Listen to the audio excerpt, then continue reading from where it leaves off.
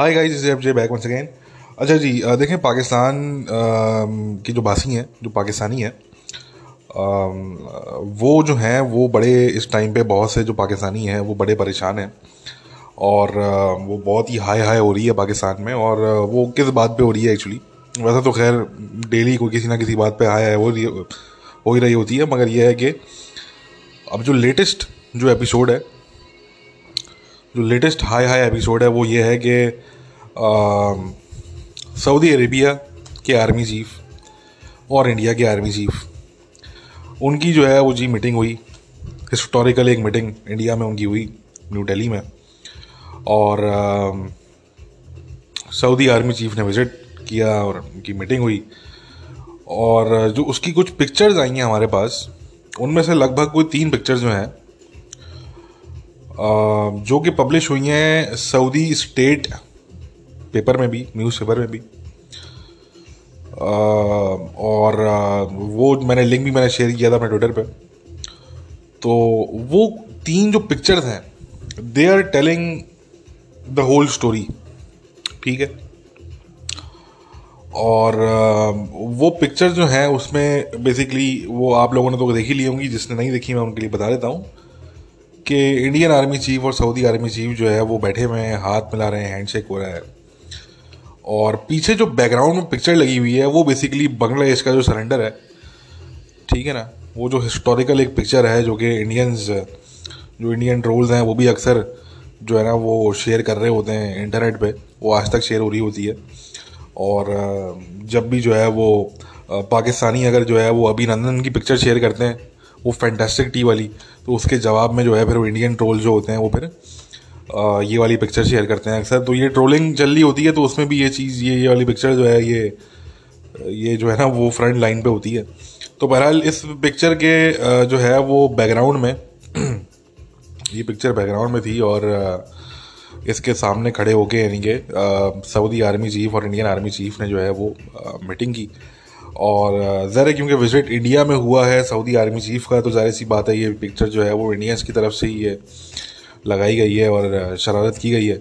मगर क्योंकि जो मिलिट्री अफेयर होते हैं वो जो है वो उनकी एक एक चीज़ जो है वो अपने आर्मी चीफ की वो चीज़ जो है वो वेटेड होती है। तो मेरा नहीं ख्याल कि सऊदी अरेबिया को ये पता नहीं था या उन्होंने नोटिस नहीं किया कि जी पिक्चर पीछे कौन सी लगी हुई है, ठीक है।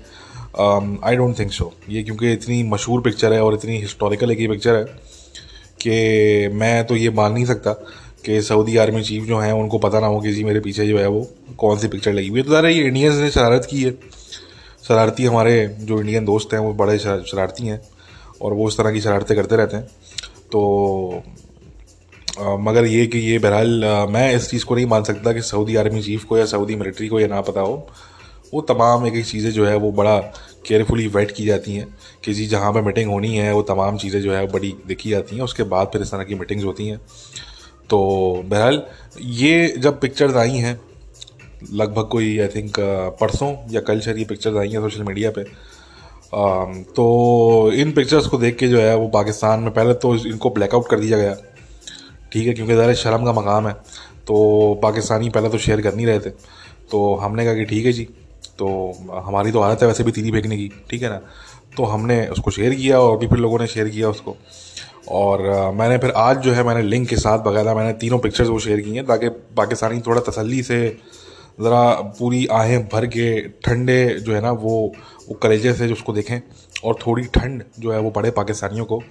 और वो अलग बात है कि कुछ को देख के गुस्सा आ रहा है, वो उसका तो मैं कुछ नहीं कर सकता।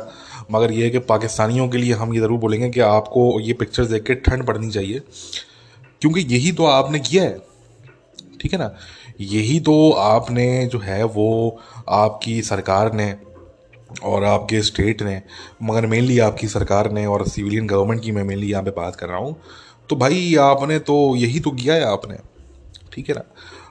जो आपकी जो हरकतें रही हैं और जो आपकी जो काविशें रही हैं रिसेंट टाइम्स में, तो आपने जो है वो, चाहे आप बल्कि रिसेंट टाइम्स की बात करें, चाहे आप इससे 40-50 साल की बात करें, तो आप जिस मोड़ पे अपने मुल्क को आप लेकर आ गए हैं, तो अब आप क्या एक्सपेक्ट कर रहे हैं कि आपको किस किस्म की पिक्चर जो है वो देखने को मिलेंगी, ठीक है ना जी।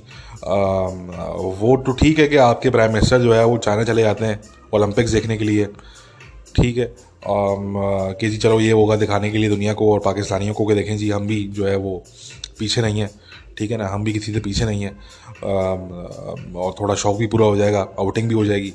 और फिर वो जो है वो बिल गेट्स को वो बुला लेते हैं और वो कहते हैं कि भाई लाओ भाई बिल गेट्स भाई आप भी कुछ हमें दे दो, क्योंकि वो भाई आप तो सबसे आपकी तो फॉरेन पॉलिसी ये है कि भाई कोई मिल जाए किसी से मांग लें कुछ, ठीक है ना जी। तो आपने तो यानी कि किसी को छोड़ा ही नहीं आपने, आप तो हर किसी के आगे जो है वो अपना दुखड़े और जो है वो लेके आप हाय हाय करने आप बैठ जाते हैं, ठीक है ना, कशकोल लेके कटोरा लेके।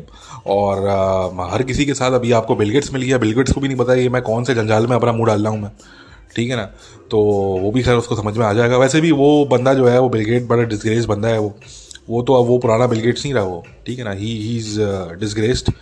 उसके जो ताल्लुकात हैं जेफरी एप्स्टीन के साथ और सारे वो जो मामलात हैं, उसकी भी डिवोर्स भी हो गई इसी बात पे। तो अगर मेलिंडा गेट्स आती तो मैं बोलता कि हाँ यार मेलिंडा गेट्स आई है, मगर बिल गेट्स आ रहा है, ठीक है ना जी। चले आपका शौक है आप करवा लें फ़ोटो, आप करवा लें, आप कुछ थोड़ी बहुत शायद वो भी ज़कात खरात कुछ कर देगा वो, ठीक है, क्योंकि आपका तो यही है कि आप तो चाहे वो सऊदीज़ हों चाहे फिर वो कोई और मुल्क हो, आप तो हर किसी के आगे अपना कशकोल जो आपका जो वो जो कटोरा है वो आप लेके आप घूम रहे होते हैं। एक हाथ में आपका कशकोल होता है, एक हाथ में तस्बीह होती है आपके, ठीक है ना जी, और वो आप लेके घूम रहे होते हैं। तो मैंने कहा खैर कि पाकिस्तानियों अब ये है कि अपने आप के कलेजे पर ठंड पड़ जानी चाहिए, क्योंकि ये जो है वो कोई ना ये कोई इंडिया की साजिश है ये। और ठीक है शरारत उन्होंने की, मगर भाई अगर सऊदीज़ जो है उनको कोई इशू होता तो वो उनको बोल सकते थे कि नहीं यार हम इस पिक्चर के आगे नहीं बैठेंगे यार, हमारे अलाइज हैं पाकिस्तानी यार, उनको जलील करने वाली बात है, तो नहीं जी हम नहीं बैठेंगे जी इस पिक्चर के आगे, ठीक है ना। मगर उनकी तरफ से भी कोई इस तरह की चीज़ नहीं, वो बकायदा वो सारी चीज़ें हो गई वो। तो इसका मतलब ये है कि इसमें आप इंडिया को भी ब्लेम नहीं कर सकते, वो तो क्योंकि शरारत करते हैं और वो शरारती हैं, तो वो तो सब जानते हैं शरारती हैं इंडियंस, ठीक है ना। तो ठीक है उन्होंने शरारत कर दी, मगर ये तो आपके जो अलाइज हैं सऊदी अरेबिया जिनको आप ब्रदरली नेशन कहते हैं, वो ये तो उनको प्रोटेस्ट करना चाहिए था इस पर। वो कहते हैं कि नहीं जी ये इसके आगे हम बैठ के हम फ़ोटो ऑप नहीं करवाएंगे, ठीक है ना, मगर उन्होंने नहीं किया, ठीक है। तो खैर कहने का मकसद पाकिस्तानियों कि ये जो आपको पिक्चर्स देखने के लिए मिली हैं ये है आपकी इस टाइम फॉरेन पॉलिसी का हाल।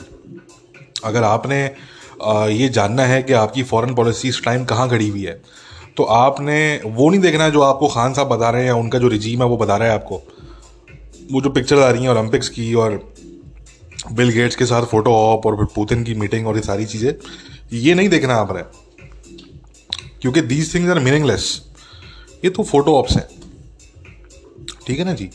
आपने अगर देखना है तो आपने ये देखना है कि ये जो तस्वीरें आई है, ये जो इंडिया से तस्वीर आई है, ये एक्चुअली बता रही है कि आपकी एक्चुअली फॉरेन पॉलिसी खड़ी हुई कहाँ पे इस टाइम।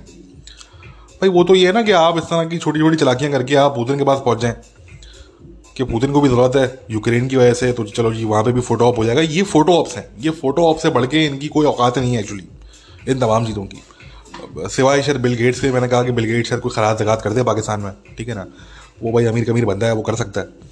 तो वो तो उसी के मुंतजर बैठे हुए, वो तो हाथ फैलाए बैठे हुए थे ऑलरेडी कि जी आओ जी हमारी कोई लाओ भाई कोई पैसे वैसे दो हमें, ठीक है ना, कोई डॉलर की बारिश करो जी। तो वो तो खान साहब वो तो एवर टाइम रेडी बैठे हुए होते हैं वो।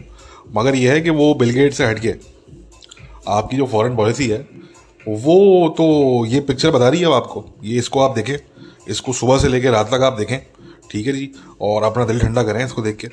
तो ये है आपकी फॉरेन पॉलिसी जहाँ पे इस टाइम खड़ी हुई है, ठीक है ना जी। और तो बहरहाल ये मामलात हैं। अच्छा देखिए मैं इसमें इंडियंस को मैंने कहा कि मैं ब्लेम नहीं करता, ये इसमें जो है वो सऊदी अरेबिया को चाहिए था कि वो उसमें जो है वो प्रोटेस्ट करते और वो ये चीज़ नहीं करने देते इंडियंस को, मगर बहरहाल ये हो गई। अब देखें पाकिस्तानियों, मैंने जो कहा कि एक तो आपके जो खान साहब हैं एक तो जो आपके खान साहब हैं वो आपको याद होगा जो उन्होंने वो मामला किया था, उन्होंने थ्रेट कर दिया था उनको सऊदीज़ को कि जी हम नया ब्लॉक बना लेंगे ओआईसी में, ठीक है ना जी, टर्की के साथ और मलेशिया वगैरह के साथ, वो मामला आपको याद होगा। ये जो पूरी जो आपकी जो बात ख़राब हुई है सऊदी अरेबिया के साथ वो उस इशू के बाद से हुई है वो, ठीक है। और वो इशू क्या था, वो इशू दोस्तों ये था कि पाकिस्तान के जो लीडर्स थे उन पे क्योंकि डोमेस्टिक प्रेशर इतना था, और डोमेस्टिक प्रेशर क्यों था, क्योंकि भाई आपने आवाम को सपने दिखाए हैं भाई, आपने आवाम को पिछले 50-60 साल आप उनको सपने दिखाते आ रहे हैं, झूठे आपने उनसे वादे किए हैं, आपने झूठ बोले हैं उनसे, एक के वादे का आपने झूठ बोले हैं उनसे, ठीक है जी। और आपने उनको जो है वो एक फैंटेसी वर्ल्ड में, बबल में आपने उनको रखा हुआ है। तो ज़ाहिर है उनकी उम्मीदें थी, वो तो ये एक्सपेक्ट करके बैठे हुए थे कि जी इंडिया ने आर्टिकल एब्रोगेट कर दिया तो जी अब तो बस पाकिस्तानी फ़ौज जो है वो नेक्स्ट डे जो है वो हमें मिलेगी श्रीनगर के अंदर, ठीक है ना जी। और जिहाद फी सबीलिल्लाह होगा, ठीक है जी, गज़वा हिंद होगा। तो वो तो बहुत से पाकिस्तानी तो ये उम्मीद लगा के बैठे हुए थे, वो उनकी उम्मीदें जो है वो आपकी जो है वो लीडर्स ने तार तार कर दी, उनकी जो उम्मीदें थी वो तो कम्प्लीटली डिमोलिश हो गई, बुलडोज हो गई वो, ठीक है ना जी। उनके जो सपने थे, वो जो सपनों के महल उन्होंने सजाए थे कि श्रीनगर में एक हमारा घर होगा, तो एक कराची में घर होगा, तो एक लाहौर में घर होगा, ये तो बड़े सपने थे लोगों के भाई, वो डिस्ट्रॉय हो गए वो, ठीक है जी। तो आपके जो गवर्नमेंट में जो प्रेशर बढ़ा तो उन्होंने, उनको कुछ समझ नहीं आया, तो उन्होंने क्या किया, उन्होंने जो है वो ये मत तक उन्होंने निकाली कि जी हम टर्की के साथ, मलेशिया के साथ, कतर के साथ हम ब्लॉक बनाएंगे अपना, ठीक है। और एक ऐसे मुद्दे पर उन्होंने सऊदी अरेबिया को नाराज़ किया, यूएई को नाराज़ किया उन्होंने, जिस मुद्दे की कोई जो है वो यानी कि उससे कोई गेन नहीं होना आपको एक्चुअली।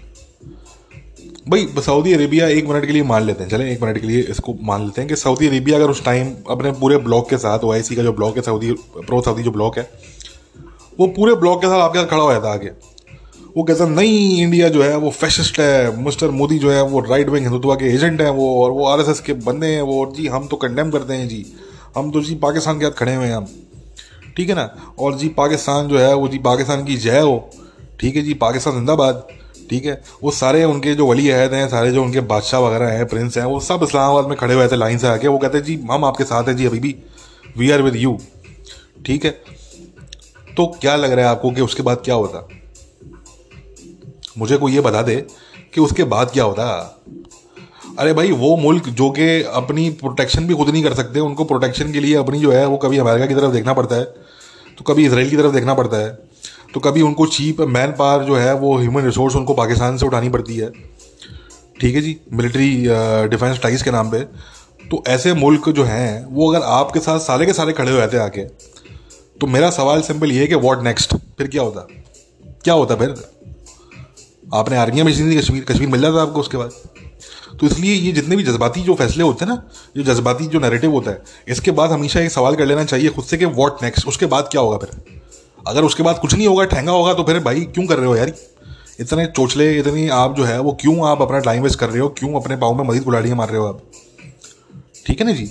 तो क्योंकि पाकिस्तान के लीडर्स ने उस टाइम पे ये नहीं सोचा, तो हुआ ये कि आप जो है वो बेसिकली आपके ताल्लुक खराब हो गए उनसे, ठीक है। और वो दिन है और वो आज के दिन है, ठीक है ना।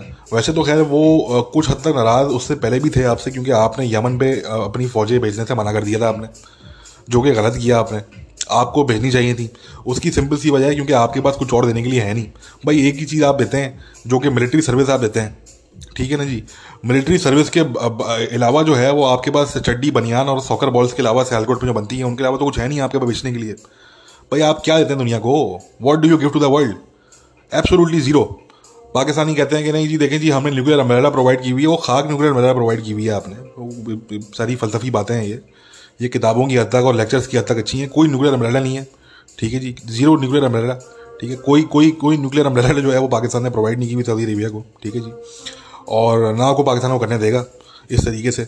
ये तो इंटरनेशनल कम्युनिटी का डिसीजन होगा, वो आपको अलाउ करेंगे तो इस तरह का मामला कुछ फ्यूचर में जो है वो बकायदा तौर पर हो सकता है। अभी तो ये बात से पेपर की हद तक है, अभी तो ये बात से पेपर की हद तक है और लोगों की सोच की हद तक है, ख्यालों की हद तक है, ठीक है ना। इसका ऑन द ग्राउंड रियलिटी से कोई ताल्लुक है नहीं एक्चुअली। तो न्यूक्लियर अम्ब्रेला के अलावा आप क्या और क्या है? आप कहते हैं कि जी हम हमारे जी देखें पाकिस्तानी मजदूरी करते हैं वहाँ पे, तो मजदूरी तो भाई बंगाली भी कर लेगा, फिर वो तो इंडियन भी कर लेगा, वो तो श्रीलंकन भी कर लेगा, नेपाली भी कर लेगा, वो तो फिलिपिनो भी कर लेगा फिर मजदूरी तो अफगान कर लेगा भाई, सबसे बड़ी बात। तो मजदूरी मतलब ये तो कोई तुकी नहीं है ना यार, ये तो मतलब इसके अलावा क्या देते हैं आप? आपके पास एक ही जो चीज़ है जो आप देते हैं, मिलिट्री मैन पावर, ठीक है ना जी। और वो भी इसलिए क्योंकि वो उनको चीप पड़ती है उनको। अगर वो ब्लैक वाटर के साथ कॉन्ट्रैक्ट करेंगे या वो कोई यूरोपियन या वेस्टर्न प्राइवेट सिक्योरिटी कंपनी के साथ अगर कॉन्ट्रैक्ट करेंगे, तो वो उनको बिलियंस ऑफ डॉलर्स की कॉस्ट पड़ जाएगी। वो पाकिस्तान के साथ उनके जो होते हैं एग्रीमेंट होते हैं वो बड़े सस्ते हो जाते हैं उनके, ठीक है ना जी। तो इसलिए वो चीप पड़ती है, तो वो आपकी तरफ वो आते हैं। आप अगर ज़्यादा उनको आके दिखाएंगे तो वो भी आपकी तरफ नहीं आएंगे, वो कहीं और चले जाएंगे फिर वो, क्योंकि भाई मैन पावर तो और भी मुल्कों के पास है यार, सिर्फ आपके पास तो नहीं है मैन पावर। ठीक है ना, रशिया की प्राइवेट सिक्योरिटी कंपनी है वैगनर, अमेरिका की इतनी प्राइवेट सिक्योरिटी कंपनीज हैं आपको तो किसी मुल्क के पास भी आने की ज़रूरत नहीं है आज की तारीख में। ठीक है ना जी। इतनी बड़ी बड़ी जो है वो प्राइवेट सिक्योरिटी फर्म्स हैं जो कि मुल्कों को और बड़ी बड़ी फर्म्स को अपनी जो है वो सिक्योरिटी सर्विसेज प्रोवाइड कर रही हैं। तो सऊदी अरेबिया ऐसा एक छोटा मुल्क या यूएई ऐसा एक छोटा मुल्क, अगर उनको सिक्योरिटी चाहिए हो तो वो कोई इस तरह का कॉन्ट्रैक्ट कर लें $2-4 बिलियन का, उनके लिए क्या बड़ी बात है।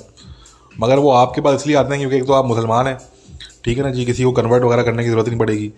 और दूसरा ये है कि वो आपका जो लेबर है वो चीप है, आपकी मैन पावर ह्यूमन रिसोर्स जो है वो सिंपली चीप है। ठीक है ना। तो कहने का मकसद कि आपको वो कर लेना चाहिए था, आपने बहरहाल नहीं किया। मगर उस टाइम भी जो है वो इतनी ज़्यादा तलखी नहीं हुई थी, वो थोड़ी बहुत नाराज़गी थी उनकी तरफ से, मगर वो इतना बड़ा कोई मामला नहीं था। मगर जब आपके खान साहब की गवर्नमेंट आई और फिर इन्होंने जो ये हरकत की कि इन्होंने उनको जो है वो तड़ियाँ करा दी कि जी हम नया ब्लॉग बना लेंगे। ठीक है जी। तो trust me guys when I tell you कि सऊदीज वर एक्चुअली शॉक्ड जब ये हुआ, और जब ये स्टेटमेंट आई पाकिस्तान के लीडर्स की तरफ से, तो सऊदीज वर एक्चुअली शॉक्ड। मेरी क्योंकि उस टाइम बात हुई रियाद में, हमारे कुछ दोस्त होते हैं तो उनसे हमारी बात हुई, तो उन्होंने हमें कहा कि यार we were shocked, we were surprised, we were not expecting this from Pakistan out of all the countries. ठीक है ना। तो they were genuinely surprise, they were genuinely shocked. और फिर उसके बाद जो थे वो फिर मामला एक गलत डायरेक्शन में फिर वो चल निकले। ठीक है। और ये उसी का नतीजा है आज। ठीक है जी। और प्लस जो मैंने बात की 40-50 साल की जो रेडिकलाइजेशन है, मैंने जो वो बात की उसका भी ताल्लुक है इन चीज़ों से। क्योंकि देखें अब सऊदी अरेबिया अपने जो है वो आवाम को रिफॉर्मेशन की तरफ लेके जा रहा है, तो अब आपके बहुत से लोग हैं जो कि सऊदी अरेबिया को गालियाँ दे रहे हैं इस वजह से। उनको अब सऊदी अरेबिया पसंद नहीं आ रहा क्योंकि वो अपने आवाम को रिफॉर्मेशन की तरफ लेके जा रहे हैं। उनको सऊदी अरेबिया तब तक तो पसंद था जब वो दुनिया भर में वहाँ भी इस्लाम फैलाया करते थे, प्रमोट किया करते थे, और दुनिया भर में इस्लामिस्ट और जिहादी ग्रुप्स को वो फंड किया करते थे, तब तो उनको सऊदी अरेबिया बड़ा पसंद था। ठीक है।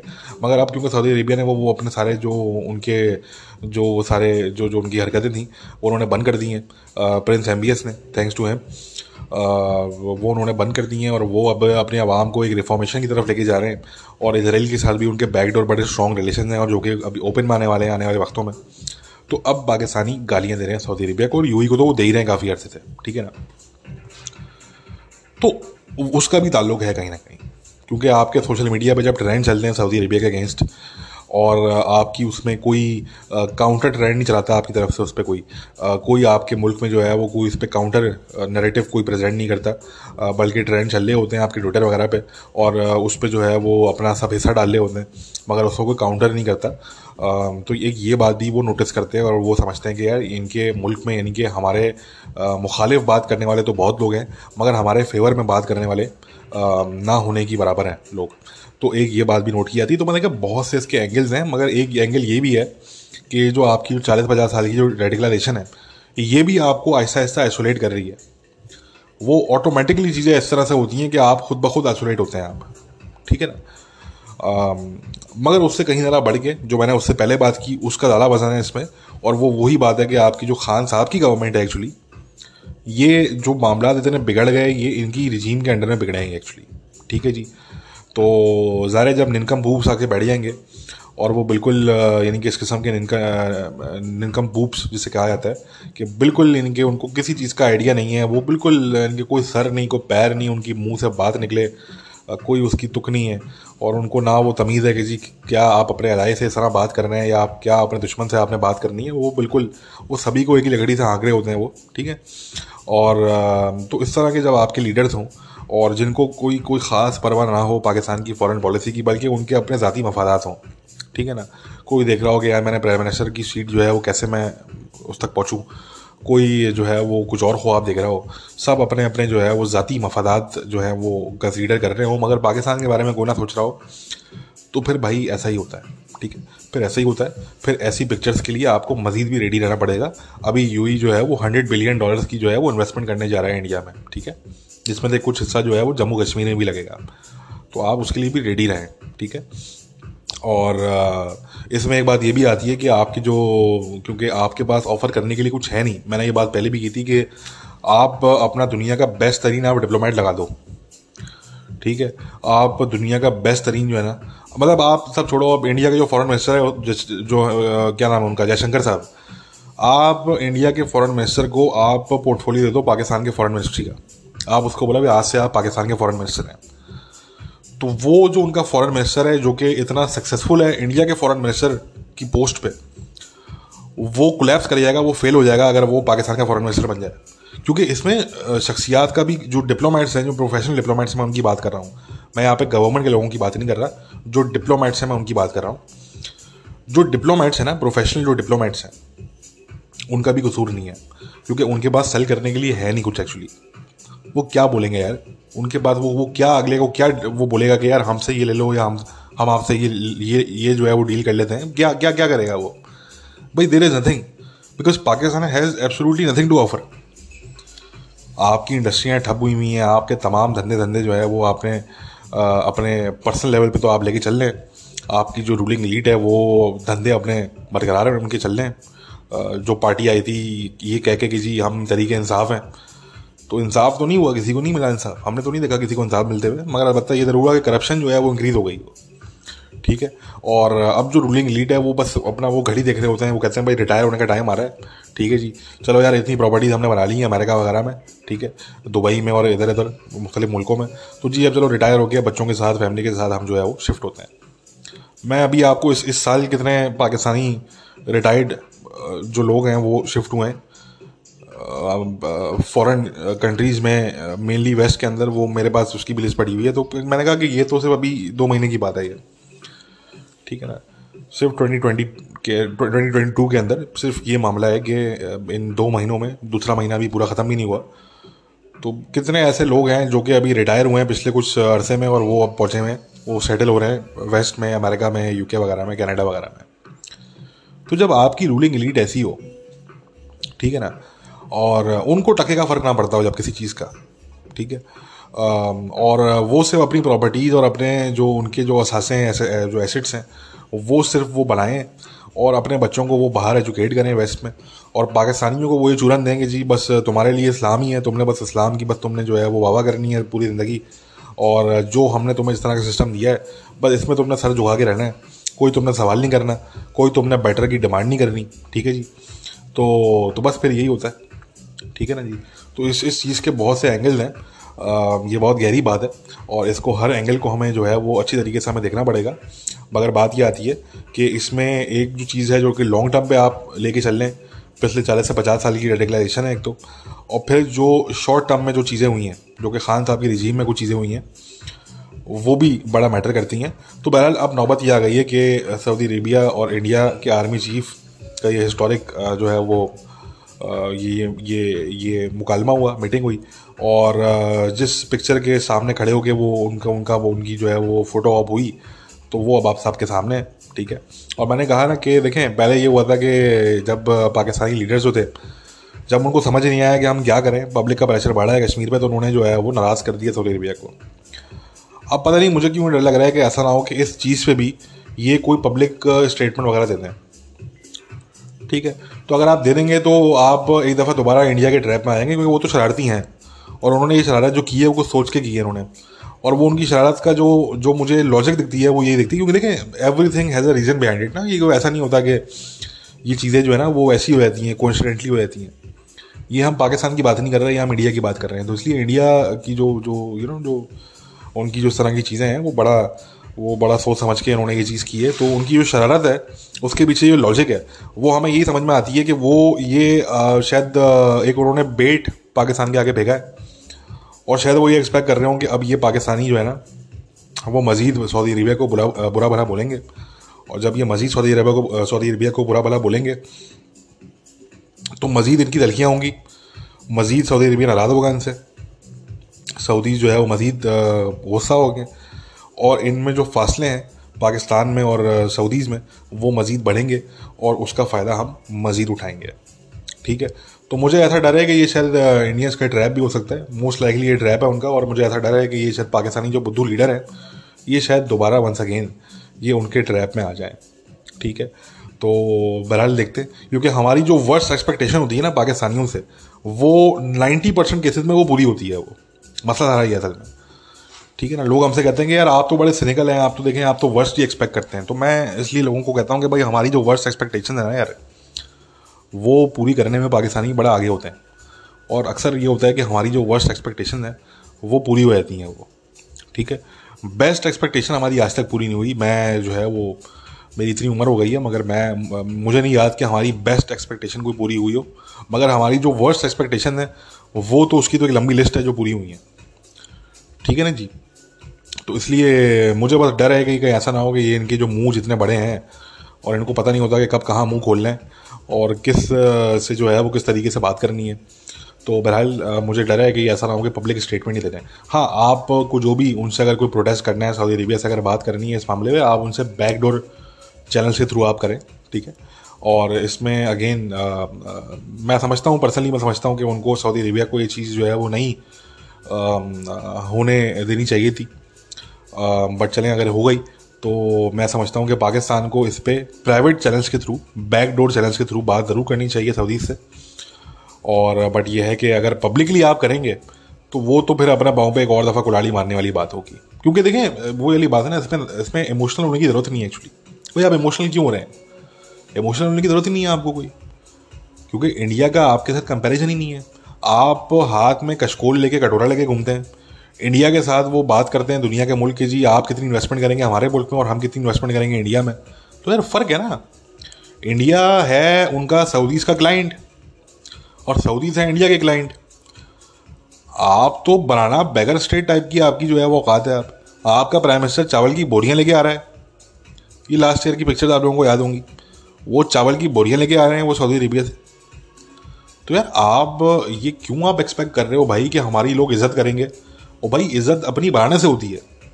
अगर आपके लीडर अपनी ही अब लोगों की इज्जत नहीं करते, अगर वो अपने ही मुल्क की इज्जत नहीं करते, तो भाई दूसरा फिर क्यों करेगा? आप दूसरे से क्यों एक्सपेक्ट कर रहे हो यार?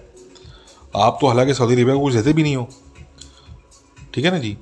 कौन सी आपके मुल्क की इन्वेस्टमेंट है सऊदी अरेबिया के अंदर? ठीक है ना।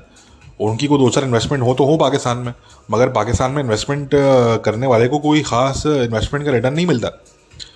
जो ROI है, जो रिटर्न ऑन इन्वेस्टमेंट है पाकिस्तान में, वो रिटर्न ऑन इन्वेस्टमेंट वो नहीं मिलता लोगों को।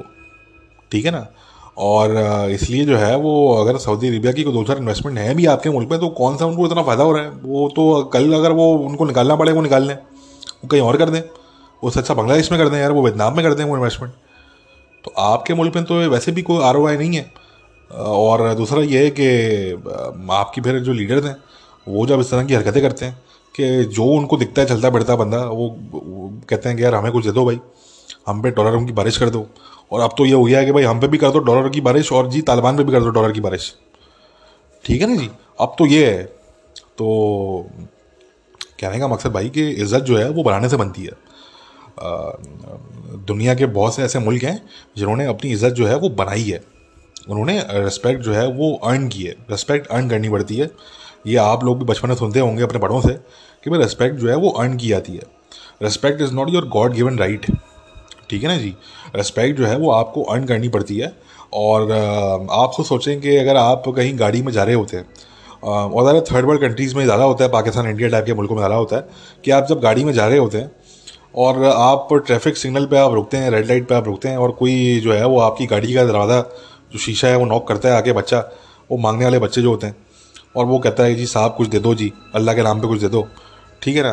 तो आप उसको किस तरह ट्रीट करते हैं? आप उसको, आपको भाई, आप ह्यूमन नेचर देखें ना आप, कि आपसे अगर कोई पैसे मांगता है, चलें कोई जो है वो मांगने वाला ना भी हो, कोई आपका रिश्तेदार हो, कोई आपका दोस्त हो, वो आपसे एक दफ़ा पैसे मांगेगा, उसकी थोड़ी इज्जत कम हो जाएगी आपकी आपकी नज़र में। वो दूसरी दफ़ा मांगेगा, उसकी मज़ीद इज्जत कम हो जाएगी। एक टाइम ऐसा आएगा कि आप उसकी इज्जत करना बिल्कुल छोड़ देंगे।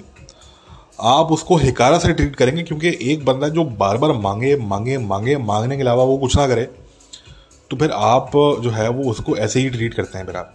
ये ह्यूमन नेचर है।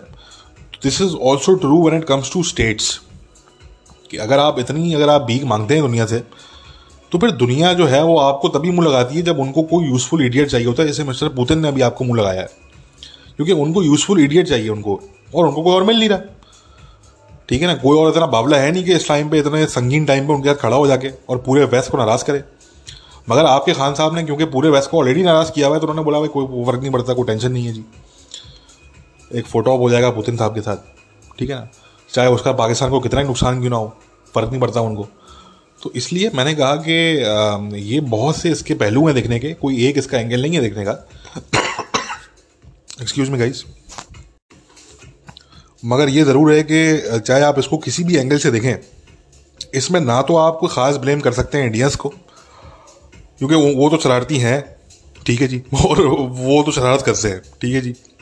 आपको कोई मौका मिलता है, अभी रिसेंटली आपको मौका मिला ना कि आपके जो जो आपके जो KFC है, हुंडई है, जो आपके पाकिस्तान में जो ब्रांचेज हैं इनकी, जो फ्रेंचाइजेज हैं इनकी, आपने इनको इस्तेमाल किया, इनके सोशल मीडिया अकाउंट्स को आपने इस्तेमाल किया वो कश्मीर सॉलिडारिटी के मामले पे, और वो भी अब आपको महंगा पड़ने जा रहा है, ठीक है ना जी। वो अभी मैं उस पर नहीं जाऊँगा कि वो क्यों आपको महंगा पड़ेगा आगे आके, वो भी अभी आपको महंगा पड़ने जा रहा है और आपको लगता रहेगा कि आपने कितनी बड़ी बेवकूफ़ी की है। क्योंकि देखें, ये छोड़ दें आप, ये इंडिया से कंपीट आप नहीं कर सकते, forget about it is completely ridiculous कि हम इंडिया से कंपीट करेंगे, हम इंडिया से कंपीट करेंगे, भाई नहीं कर सकते आप इंडिया से कंपीट। आपका जो ये हाल हो गया, ये इसलिए हो गया क्योंकि आपका जो एक इंडिया जो जो ऑब्सेशन है वो आपका ख़त्म नहीं होता, ठीक है ना।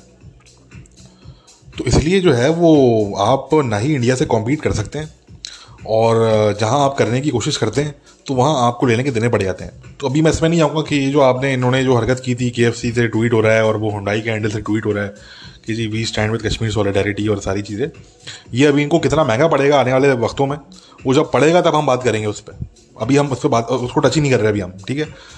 मगर मैंने कहा कि ये शरारत जो आपने की थी, भाई आपको मौका मिला तो आप भी करते हैं इस तरह की शरारत, ठीक है जी। तो वो तो राइवल्स हैं, आपने राइवलरी रखी हुई है, हम तो कहते हैं ख़त्म करो राइवलरी को यार, मिल बांट के रहो पूरे साउथ एशिया में और अपनी इकोनॉमी डेवलप करो, ठीक है। इंडिया को हम समझाते हैं कि यार आपका जो एक्चुअली राइवल है वो तो चाइना है, आपका राइवल तो पाकिस्तान है ही नहीं, ठीक है ना जी। और पाकिस्तान को हम भी समझाते हैं कि यार आप कोई कॉम्पीट कर ही नहीं सकते इंडिया के साथ, आप नेक्स्ट 50 ईयर्स में भी कॉम्पीट नहीं कर सकते उनके साथ। तो भाई क्यों आप फजूल में जो है वो अपने लोगों का बुरता निकाल लें, क्यों अपने स्टेट का आप बुरता निकाल लें। आप अपने लोगों को कोई आप लाइफस्टाइल लें, अपने अपने स्टेट को आप जो है वो ग्रो करें, अपनी इकोनॉमी को आप ग्रो करें, जो एक्चुअली आपके जो क्रिटिकल मामलात हैं उनको आप देखें, और इंडिया को ऑब्सेशन को आप ख़त्म करें अपने, ठीक है ना जी। तो मगर बहरहाल अब ये चीज़ जो है वो हमें लगता है कि इस चीज़ की मेरे ख्याल से इस व्यू की सपोर्ट तो है, क्योंकि लेकिन जनरल बाजवा साहब ने भी ये बात की कि जी हम आगे बढ़ना चाहते हैं, पिछला जो हुआ उसको भूल के हम आगे बढ़ना चाहते हैं। तो मैं समझता हूँ कि इस तरह की सोच तो है पाकिस्तान में, मगर अब शायद उनको भी ये समझ नहीं आ रहा कि यार इसको हम स्टार्ट कैसे करें, क्योंकि मैंने कहा ना जब तक खान साहब की रिजीम है तब तक बड़ा मुश्किल है कि ये चीज़ें जो है ना वो आगे बढ़ सकें, ठीक है। वो नहीं होने देंगे, वो उनका मिजाज आपको समझना पड़ेगा, वो नहीं होने देंगे एक्चुअली है, ठीक है। इस तरह की चीज़ें वो नहीं होने देंगे कि आपके इंडिया के साथ ताल्लुकात वापस ट्रैक पे आएँ या आपके अमेरिका के साथ ताल्लुकात वापस ट्रैक पे आएँ। I don't think he is going to allow that, ठीक है। तो इसलिए जो है वो मैं समझता हूँ कि ये मुश्किलात हैं। बट मैंने जैसे कि कहा ना कि इंडिया की तो ज़रा इंडिया का तो ये उनका तो बल्कि फ़र्ज़ बनता है कि वो शरारत करें, जैसे आपका फ़र्ज़ बनता है करंट सिनेरियो में, तो शरारत तो दोनों तरफ से होती है। मगर यहाँ पे मैं ये ज़रूर बोलूँगा कि सर सऊदी अरेबिया को बिल्कुल ये चीज़ जो है वो थोड़ी देखनी चाहिए थी। बट अगेन मैंने जो कहा कि आप सऊदी अरेबिया को खुदारा, मैं तो ये उम्मीद ही कर सकता हूँ भाई कि ये जो पाकिस्तानी लीडर्स हैं ये सऊदी अरेबिया को पब्लिकली लेक्चर ना दें, इस पर एक ट्वीट भी नहीं होनी चाहिए। मैंने कहा एक ट्वीट भी नहीं होनी चाहिए, ठीक है। अगर एक ट्वीट भी हो गई तो उसका भी इम्पैक्ट होगा, एक ट्वीट नहीं होनी चाहिए इस पर। खामोशी के साथ आप बैकडोर चैनल्स को यूज़ करें, आप उनको बोले यार यार हबीबी भाई क्या क्या यार क्या क्या कर दिया है आपने, हमारा दिल तोड़ दिया आपने, ठीक है ना। आप हमारे इतने पुराने हमारे आप अलाए हैं यार, और ये आपको नहीं करना चाहिए था। प्यार मोहब्बत से आप ये चीज़ उनके साथ रेस करें बैकडोर चैनल्स के थ्रू, पब्लिकली करेंगे तो इंडिया का ट्रैप में आपने वापस जो है वो आपने फंस जाना है, और उसका नुकसान फिर इंडिया को तो नहीं होगा, उनको तो फ़ायदा होगा, मगर नुकसान मज़ीद फिर आप ही उठाएंगे, ठीक है। और ध्यान में रखें कि जो ये बात सारी होती है ना कि जी अरब स्टेट्स और specially Saudi Arabia Pakistani military पे डिपेंडेंट है, ये बात मैं बार बार कर चुका हूँ पास में कि you are easily replaceable, Pakistan is very easily replaceable, and this will become even more true in the coming days, ठीक है। उनके अब इसराइल के साथ वो अपने करने जा रहे हैं, वो इंडिया के साथ वो क्लोज उनकी वो हो रही है, वो रशिया के साथ वो देख रहे हैं, वो they are looking towards these you know larger और फार मोर एडवांस कंट्रीज, ठीक है ना जी। तो वो सिर्फ आपकी मैन पावर ही सिर्फ जो है वो उनके लिए काम की है, और अगर उनको रिप्लेस करना पड़ा तो वो आपकी मैन पावर को भी शायद कल को रिप्लेस कर दें, वो अगर ज़्यादा आपने उनको आंखें दिखाई, ज़्यादा आपने उनको जो है परेशान किया आपने, ठीक है। तो इसलिए जो है वो मैं समझता हूँ कि इसको बड़ा केयरफुली हैंडल करना चाहिए। और लेट्स सी गाइस कि अब जो है वो इसमें क्या मामलात होते हैं। बट इसको हम यहीं पे रैप अप करेंगे। अपना ख्याल रखिए। Take care. Bye bye.